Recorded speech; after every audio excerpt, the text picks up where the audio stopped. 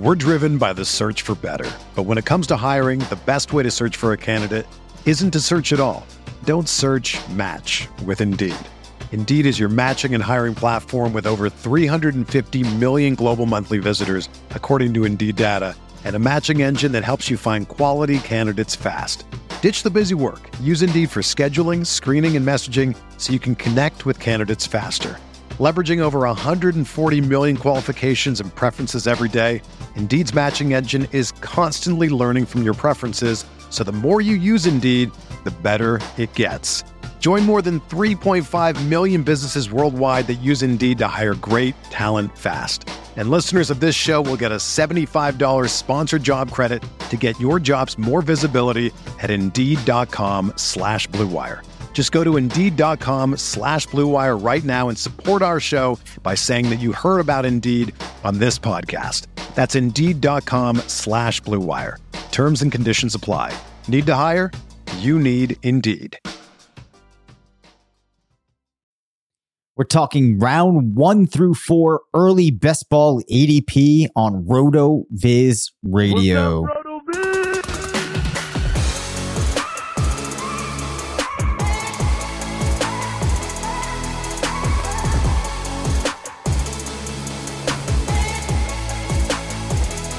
Welcome into the RotoViz Fantasy Football Show. I'm Dave Cabin alongside Curtis Patrick. We are two of the owners here at RotoViz. Just thrilled to be broadcasting live in video, recording the audio. I painted the office/studio over the weekend, redid the shelving. Yeah, you see that? So I'm pretty pumped to be here. I see it. The wall's black now. Well, it's Inkwell, which is a dark blue. Oh, God. Okay. Right. My wife had wanted to redo my shelving so that it wasn't so cluttered. So this is kind of what we came up with. I'm feeling good about this. We have an FFPC stat attack. It looks like you have some bourbon in the glass, Curtis. How are we doing? Doing great, man. Thanks for holding it down last Thursday or Friday, whenever our third pod was last week. I actually got snowed in at the hospital. Wow. So code gray procedure when we have severe weather, the patients are still in the hospital, right? Yep. So I actually had to set up like a makeshift hotel so that up to 70 of our staffers could stay in the hotel so they wouldn't miss shifts. So it's actually really fun operational exercise. It was a bit crazy, but appreciate your understanding and holding it down, still giving the listener something to pontificate on over the weekend. But it's going to be great to get into the topics tonight. I do want to give the head nod to the bourbon tonight. I've actually got a Bourbonade. Haven't done that since the summer. Oh, wow. But wanted a little citrus kick in there. So I just got the Buffalo Trace and a little bit of Simply Lemonade going tonight. Nice. All right. Well, Curtis, as I said, we will have an FFPC stat attack in a little bit. But what I wanted to talk about was some early best ball ADP. You mentioned while we were getting things set up here that you've already been on about 20 such early best ball drafts. Obviously a lot of things will settle out with ADP, but I do think it's a worthwhile exercise to kind of explore some of the rounds right now. We're going to kind of do it in a way where we look at a group of 3 players and we decide which one doesn't belong. Typical type of game that I like to do on the show. But are you ready for that, sir? Yeah, man, I'm more dialed in than I've ever been in February. I'm very ready for this conversation tonight. All right. So the first players are a group that tends to actually be going in the first 3 picks, and that is Jonathan Taylor, Cooper Kupp, and Christian McCaffrey. So we need to find the one that doesn't belong. You and I have talked now on a number of shows about how we are just not as sure about Christian McCaffrey heading into 2022 as we would like to be. We are huge Cooper Kupp fans. It's impossible to understate what Jonathan Taylor did last year. But Cooper Kupp, man, equally impressive. You go into the player stat explorer, you're going to see that he was number 1 in targets, number 1 in receptions, 1 in receiving yards, 1 in total touchdowns, 6 in air yards, 3 in Whopper, 9 in Racer, 1 in PPR per game, 1 in expected points per game, and 2 in fantasy points over expectation per game. Cooper Kupp, if you look at his graph of wide receiver 1 finishes, it is absurd. Not in only that it's all green, but that there are just so many of these point totals beyond 25 points. If you look at his last 2 seasons, has been a wide receiver 1 in 53% of games. I don't think we need to really say much more on this one. I think you have the first 2 picks. I am going to be looking at these guys as opposed to Christian McCaffrey. I think the real question becomes, are there players that you would move ahead of CMC? But I'm going to let you take the floor here. Do you think that's crazy? Or are we on the same page here? Well, it just comes down to relative value. And then also safety, that it's very hard to win. It's kind of an often used saying. It's hard to win your draft in the first round, but it's so easy to lose it. Sometimes that's within your control and sometimes it's not. I mean, the injuries we can't control, but we can steer away from the positions that are traditionally most often associated with season-ending injuries, which is clearly the running backs in round 1. But at the same time, what is that drop off? Cooper Kupp's historic 2021 is going to be very difficult to repeat. He had positive regression from a touchdown rate perspective, which we predicted. That's why we were on him so heavily this year. He had the initial uptick in production and efficiency due to having better quarterback play with Matthew Stafford. We had the Robert Woods injury, Tyler Higbee with spotty health, running back injuries, all kinds of pieces in the Rams offense. There was instability, but Cooper Kupp was the stable force. When I look at 2022, if Odell Beckham Jr. is back and if Bobby Woods is still around and a healthier version, automatically there's more mouths to feed there. Now, Cooper Kupp could have a 25% reduction in his PPR output and still probably, would have been either the wide receiver 1 or close to it. So the drop off could be really precipitous and it would still make sense to take him at the top of round 1 just because he's a low risk pick. But who are the other receivers that could take that type of step forward? Where are the other offenses that we could speculate for this type of leap? Not necessarily a 400-point leap like what we saw, but are there players that are poised to take that next jump? And you have to look at rounds 2, 3, and 4, which we're doing today, to understand those values. So I think it's hard to argue against Jonathan Taylor as the 101. You do that understanding the risk that you're taking. I don't have a problem taking CMC over Cooper Kupp either, just because he showed us even in his limited work in 2021 that he's still capable of the same type of role, and the role would still have similar value. They're trying to retool the offense more again, shuffling up the offensive coordinator situation. They're going to have a new quarterback. The Panthers situation should improve like the Rams did last year. So there's another player that we'll talk about later this week, I'm sure.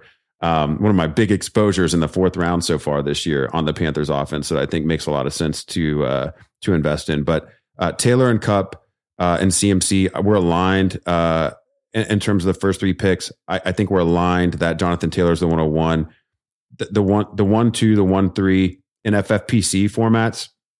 It should be Kupp and CMC in whichever order you prefer. However, I would also note, the underdog early best ball drafts, also very popular. It's a half PPR format. And, you're seeing Derrick Henry in that same area. Because the touchdowns just carry that extra weight. And of course he was on a historic run the first half of the year this year. So, I think it's hard to poke holes at the top of the draft. These guys are up there for a reason. Yeah. And I can understand, honestly, arguments that anybody would make for any of these players. To some extent, when you start looking in concentrated groups like this, you're kind of splitting hairs.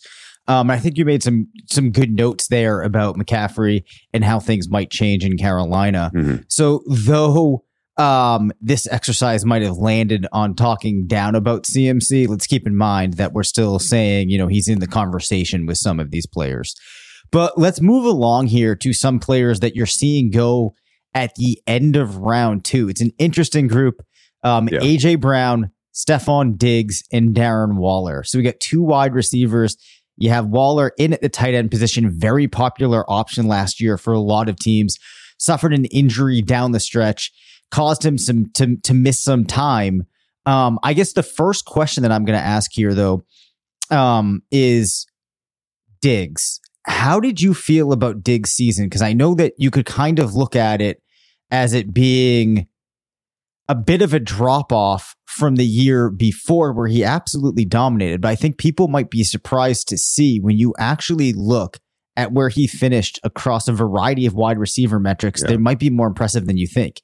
He was 5th in targets, 8th in expected points per game, 10th in PPR per game, was actually number 2 in air yards and 6th in touchdowns. So from my perspective, I think it was a better year than people might be realizing, which, you know, for a player like Diggs with the track record we've seen where he finished last year playing in that young offense that we felt good about with Josh Allen, you know, that might be a pretty attractive spot to get him. But before we talk about Brown and Waller, let's just recap your thoughts on what Diggs did in 2021. Well, I think as we lean into talking about Diggs, this is a good spot for FFPC stat attack. And I pulled this from the RotoViz screener. Great place to do research. We spent a lot of time in here, January through April, understanding what happened a year before. And there's a lot of N+1 kind of predictive tools in there as well, that we can use to make good decisions in the upcoming year. So only 3 players, Dave. Only 3 players posted 1,100 receiving yards or more in each of the past 3 seasons. Travis Kelce, which let's just pause there. That's How insane. cool is it that a tight end is one of these players? Love it. Stephon Diggs on 2 different teams, and then DJ Moore. So I think a lot of people would have gotten Kelce, but maybe wouldn't have gotten Diggs and Moore. So that speaks to Diggs's consistency. And again, early in drafts, we don't want to lose. And you still want to have that upside. Now, I think as people think about 2021 for Diggs, you know, yes, if you look at it as positional finishes, okay, you drafted him as a wide receiver 1. He finished as a wide receiver 1. He had a top 6, a top 6 target rate and, his expected points per game. He was a healthy wide receiver 1. But on a per game basis, he was almost 4 PPR points worse year over year. And that's what people are really feeling. So relative to other receivers, he still performed well, but he just wasn't winning weeks the way that he did the year before. And part of that is the continued breakout of Dawson Knox. Part of it is other players stepping up. We saw Gabriel Davis, Emmanuel Sanders, Cole Beasley at various parts of the season making impacts. Devin Singletary being involved, Josh Allen, running the ball. So, Diggs is sensitive from a touchdown scoring perspective. His expected points, per game, there wasn't as much of a difference as his actual output. It's really the efficiency. It's the efficiency. And that's where it's at. And efficiency can be noisy year to year. It just takes those touchdowns to totally turn it around. 2020, he was wide receiver 7 in fantasy points over expectation. In 2021, he was wide receiver 197. 197. So, that is where all of it comes from. The role is still valuable. He regressed to the negative in 2021. I mean, the most likely thing, he's probably going to regress back to the positive somewhere in between in 2022. And I think that makes him a good value where you have to be careful versus these other players that you've earmarked here with AJ Brown and Darren Waller. I think they are both the most solid bets to lead their teams in receiving touchdowns. Mm-hmm. Diggs is not. I would say that most people probably feel Dawson Knox is the odds-on favorite, and especially in the FFPC perspective, tight end premium perspective, you have to weigh that with Darren Waller. You have to weigh that with Josh McDaniels coming in and installing a new offense. And then AJ Brown, we saw what he could do even without healthy Julio, without healthy Derrick Henry. He really is that horse. He's more mid-career, still waiting for that big breakout season like we've already seen from Diggs. I would prefer the safety of Diggs's role here in FFPC where it's full PPR, but on underdog, I actually would lean to AJ Brown over Diggs because of the tight end piece. Yep. That's kind of how I see this one. And then, well, I'll pause there. How do you order these players, Dave? Well, I think for me, it really is coming down between viewing Brown and Diggs as a little bit separate from Waller. And the thing that I want to talk about with Waller here for a minute is, yes, a lot of good numbers for Waller. He was 5th in PPR per game, 3rd in expected points last year among tight ends. Even missing time was still 7 in overall targets. But one thing that I find a little troubling, Curtis, is for a player that you're taking in the second round at the tight end position, there needs to be a lot of separation between them and other players. If you look through his game log last year, there was only a couple of games where he really distanced himself from other tight end ones. Came out of the gates firing, put up almost 27 points against Baltimore. Other than that, though, 15 points against the Chargers, 16 points against the Giants, 19 against Cincinnati. Other games, he was down in that range where you would expect a tight end one to score. So if I'm using a second round pick, I'm not sure that I'm getting that delta between him and the opportunity cost of going away from a player that could score more points at a different position. So to me, I'm going to say that Waller's actually kind of the odd man out. And yes, McDaniels is going in there, but I think and he probably is the most likely to score the most touchdowns, to draw the most targets. But I don't think we're going to see this turnaround where you can project getting enough of a distance between him and there's a lot of other tight ends I would rather have. Well, I shouldn't say a lot, but there's other tight ends in that zone I would rather have. Yeah, I think I think that's fair. I think, Pitts is probably going to end up settling, half a round, maybe even to a full round above Waller in tight end premium. I can tell you in the half PPR, which obviously is a totally different tight end scoring dynamic and interpositional value. You have to weight a lot differently when you're just going straight half PPR and not giving tight ends the bonus. But Pitts versus Kittle versus Waller does have a little bit of a different feel on Underdog than it has on FFPC, both against each other and then both as well against other positions. And I will say, when I'm pulling up Waller in our NFL Stat Explorer, and let me share this, I'll try to see if I can share this on the fly. Nice. For those following along. It's going to take a second. I'll get there. Here we go. You look at our NFL Stat Explorer. I'm going back to 2019.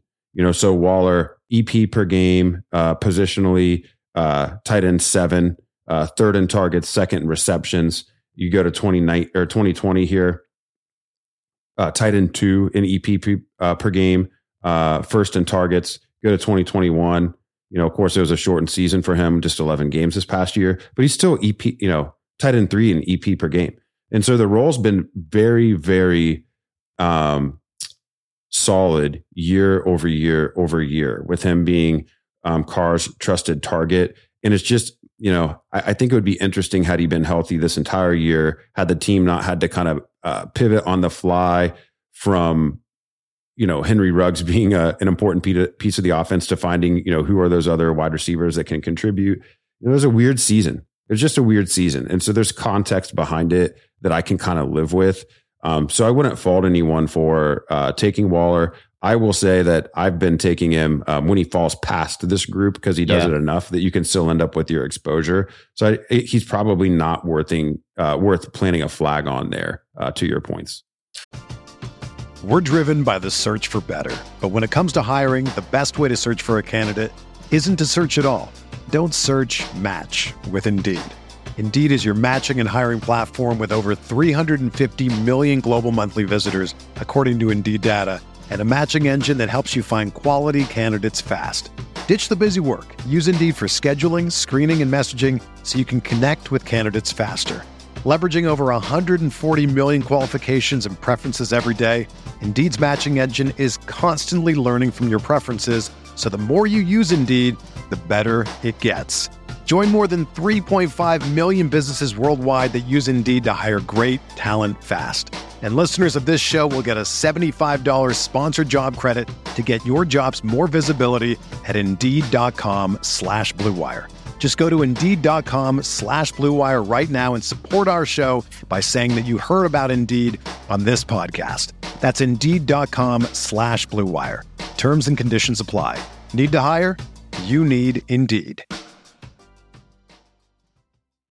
When you need mealtime inspiration, it's worth shopping Kroger, where you'll find over 30,000 mouth-watering choices that excite your inner foodie. And no matter what tasty choice you make, you'll enjoy our everyday low prices, plus extra ways to save, like digital coupons worth over $600 each week. You can also save up to $1 off per gallon at the pump with fuel points. More savings and more inspiring flavors make shopping Kroger worth it every time. Kroger, fresh for everyone. Fuel restrictions apply.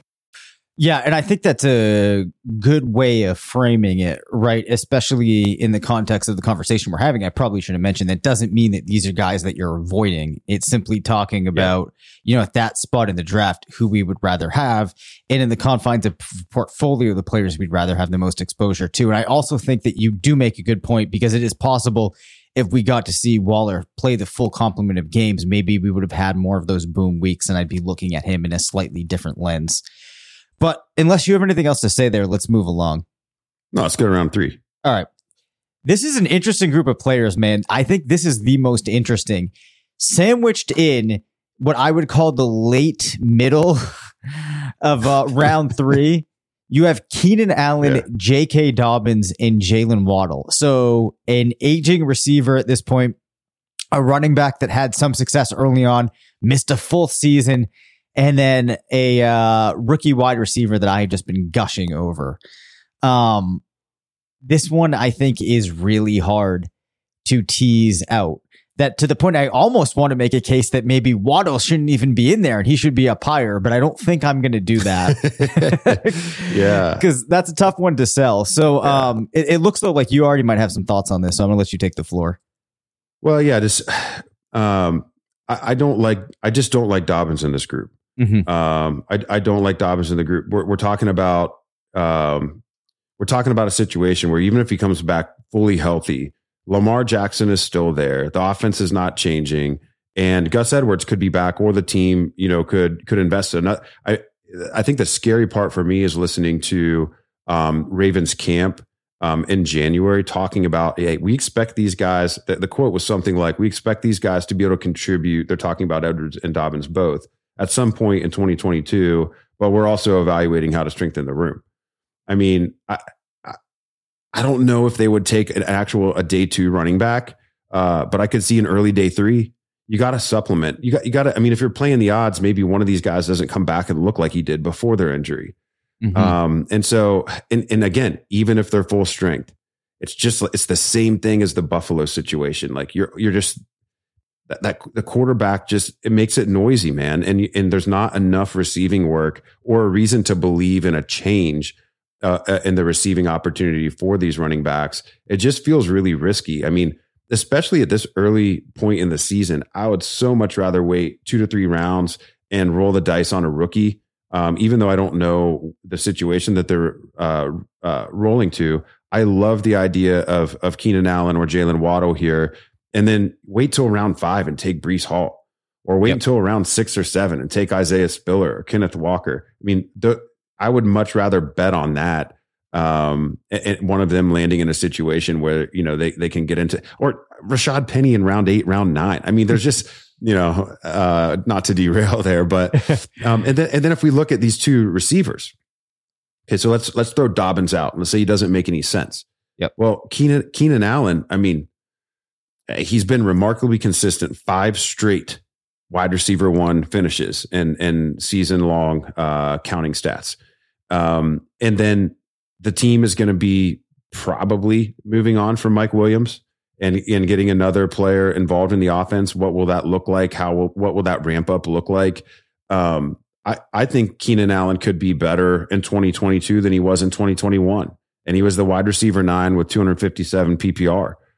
Sixth in EP per game at the wide receiver position. So I think he's a huge value pick at the end of the 3rd, very safe pick.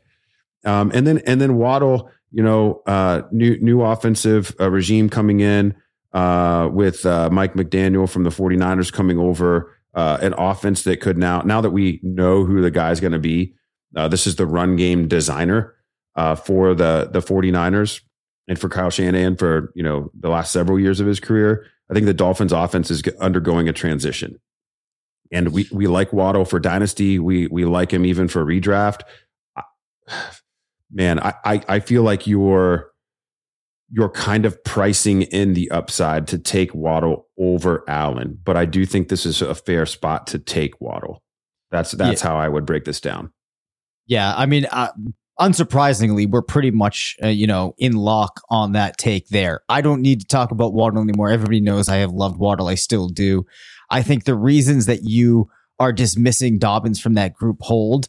I do not want to be taking a running back in that type of situation this early on in the draft. And I think the other thing is, for as good as Dobbins could be, this is just the type of situation where I really feel like the upside, even in a smash season for him, does not get to where it needs to be for me to go running back this early on. Sure. Right. For sure. So that's the huge thing that immediately took him out of the, running for me there. The other thing that I'll say is Keenan Allen, ton of sustained success. The other thing is he's been in the league a long time now, still only 29, right? Does turn 30 in April. But I think that with the way that his game functions, there's no reason that we need to start having concerns about him, losing a step and being phased out, especially with the way that things are going to run in that offense with Justin Herbert, Mike Williams likely departing, as you said, unless, of course, the team does this year what it should have done last year, which was make Jared Cook a priority. All right. And with that, let's go to late round 4, early round 5 take. Okay. All right. So this group of players it's another fun one. As you start getting further in, there's definitely more of a variance between where you'll see these players going in terms of ADP in some drafts. But we have Travis Etienne, Terry McLaurin, and Amari Cooper. Etienne, still yet to play in the NFL, so we don't really know what that's going to look like. So many questions in Jacksonville's offense. Then Amari Cooper, I want to just talk about here quickly. Some of the numbers for him coming off of this past season. We see Cooper with just 3 wide receiver 1 games. In fact, Curtis, only 4 games with over 15 points, 32 among wide receivers and targets, 30 in receptions, 30 in receiving yards, 16 in total touchdowns, just 33 in expected points per game, 51 in fantasy points over expectation per game. Actually only finished as the wide receiver 30 in PPR scoring. Now, you still have a group of young, talented players to compete with in Dallas. You still have Dak there. I don't think that the situation really changes that much. So, I'm not really in love with any of the options here. I almost might end up going McLaurin by default. But I don't have any strong feelings about this. So as I'm working through this, why don't you take the floor for a minute? I'll see if it can push me in one direction. Okay, well, I kind of want to go off the board here and say that I just think there's better options that might have an ADP about a half round later. Okay. So, but breaking that down a little bit, I think ETN is an irresponsible pick in this range. It is. Yeah. So James Robinson's still there. It's a midfoot injury. I'm out, man. This is too expensive. Like, ETN should be a round 9, round 10 pick right now. Like his ADP should be below the top 1 to 3 rookie running backs. That's where his ADP belongs. I just can't draft at your own risk in this range. I'll have 0 until his ADP corrects. Which will happen after the rookies have draft capital assigned and landing spots. Those guys will get pushed up the board. And it's, I think ETN's going to undergo the journey kind of like the Chase Edmonds ADP journey from last year, where everyone was super enthused and he was round 4 early in the year. And then he ended up in round 8 or 9 where he belonged by the end of the draft season. So, but then with these receivers, so there are ways that you can see that they each win. You can see McLaurin getting an upgrade at quarterback. That wouldn't take much. But if the team does draft a rookie and that rookie doesn't look great or isn't ready right away, then, we're just getting more Taylor Heineke. We saw what that looked like this year. McLaurin literally only had like 3 usable weeks. McLaurin murdered your team this year. Yep. Unfortunately. And that has nothing to do with his ability. He was still making highlight plays. That they just could not get him the ball. And his year-end stats aren't even that bad. It's just they all came during certain blow-up weeks. And again, he tanked your team. You were counting on borderline wide receiver 1 return from him, and you were starting him with confidence every week and just whiffing. And, Cooper wasn't much better. Cowboys offense just really weird this year. But again, there's a non-zero chance that Cooper moves on. So there might be different ways that, I think Cooper's a less risky pick than McLaurin because you would expect his situation in Dallas to improve if he stays because Michael Gallup is almost certainly gone. I was about to say, I forgot to mention that. So Gallup is almost certainly gone, or Cooper goes to another team that doesn't have another receiver as good as CeeDee Lamb.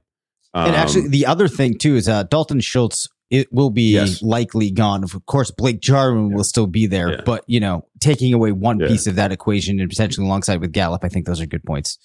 Yeah, so we could see a pretty easy path to Cooper going back to pre-2021 production in Dallas. So I think he's a better pick than McLaurin. Of the 3 that you outlined, I would take him.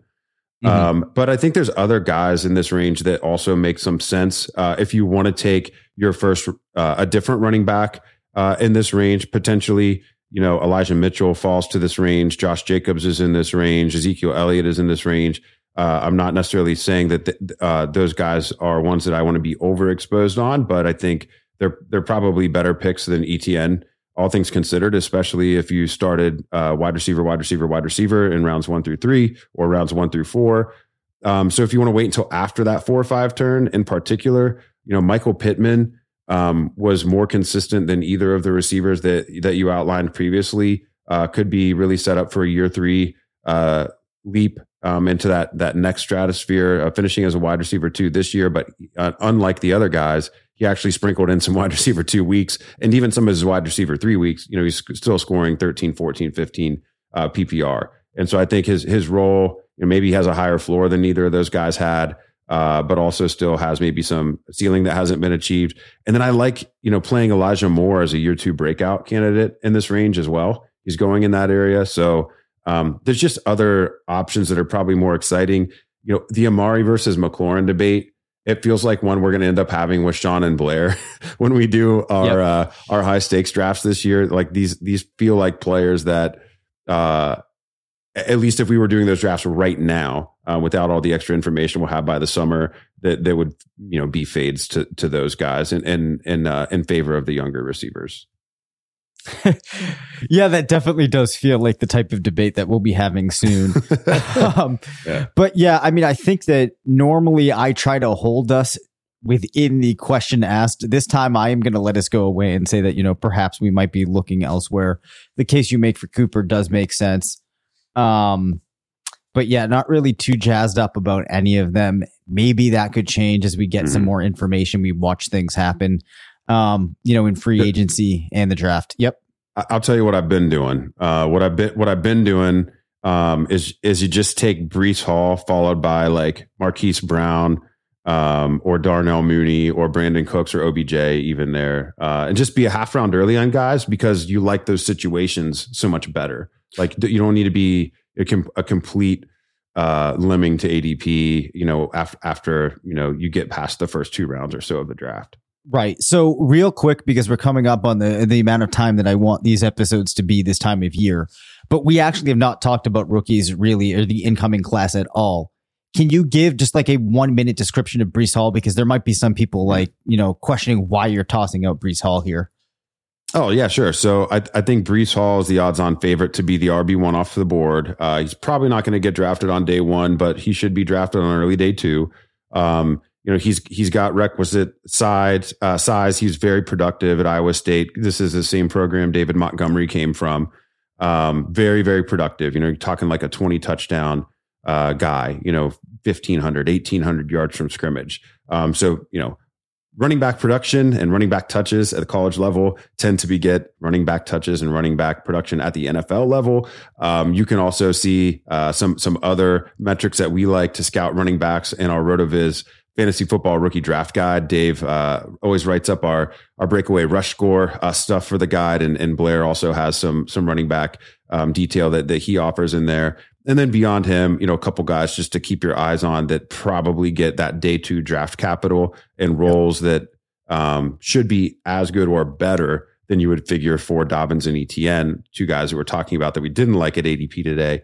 Isaiah Spiller, he's out of Texas A&M, 215 pounder, very well-rounded skill set. And then also Kenneth Walker, late bloomer at Michigan State, but had an incredible workload here in 2021. Late riser in the process, but also, figures to get at minimum round 3 draft capital. So those 3 guys are really the 3 that I think warrant, single digit round consideration. And I think all 3 of them are picks better spent than the 2 guys we broke down tonight. 100%. Perfect note to leave the show on. We will see you back tomorrow. Thank you for listening to the RotoViz Fantasy Football Show. Send us questions at rvffshow@gmail.com. Follow us on Twitter at DaveCabinFF and at CPatrickNFL. Leave us a voicemail at 978-615-9214 and make sure to rate, review, and subscribe.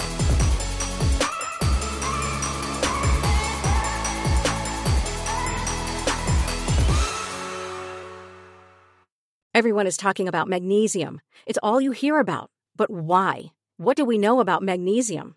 Well, magnesium is the #1 mineral that 75% of Americans are deficient in. If you are a woman over 35, magnesium will help you rediscover balance, energy, and vitality. Magnesium supports more than 300 enzymatic reactions in your body, including those involved in hormonal balance. From functional medicine doctors to mental well-being and female hormone experts, we all know that magnesium is the one mineral to improve all aspects of well-being and health. But which one? Magnesium Breakthrough from Bioptimizers, the trusted choice recommended by leading experts with 7 best-absorbed forms of magnesium to ensure your body receives the support it needs for overall well-being. Go to bioptimizers.com/balance today and use code BALANCE10 for 10% off. Support your journey to wellness at bioptimizers.com/balance. Magnesium Breakthrough from Bioptimizers, your foundation to optimal health and vitality.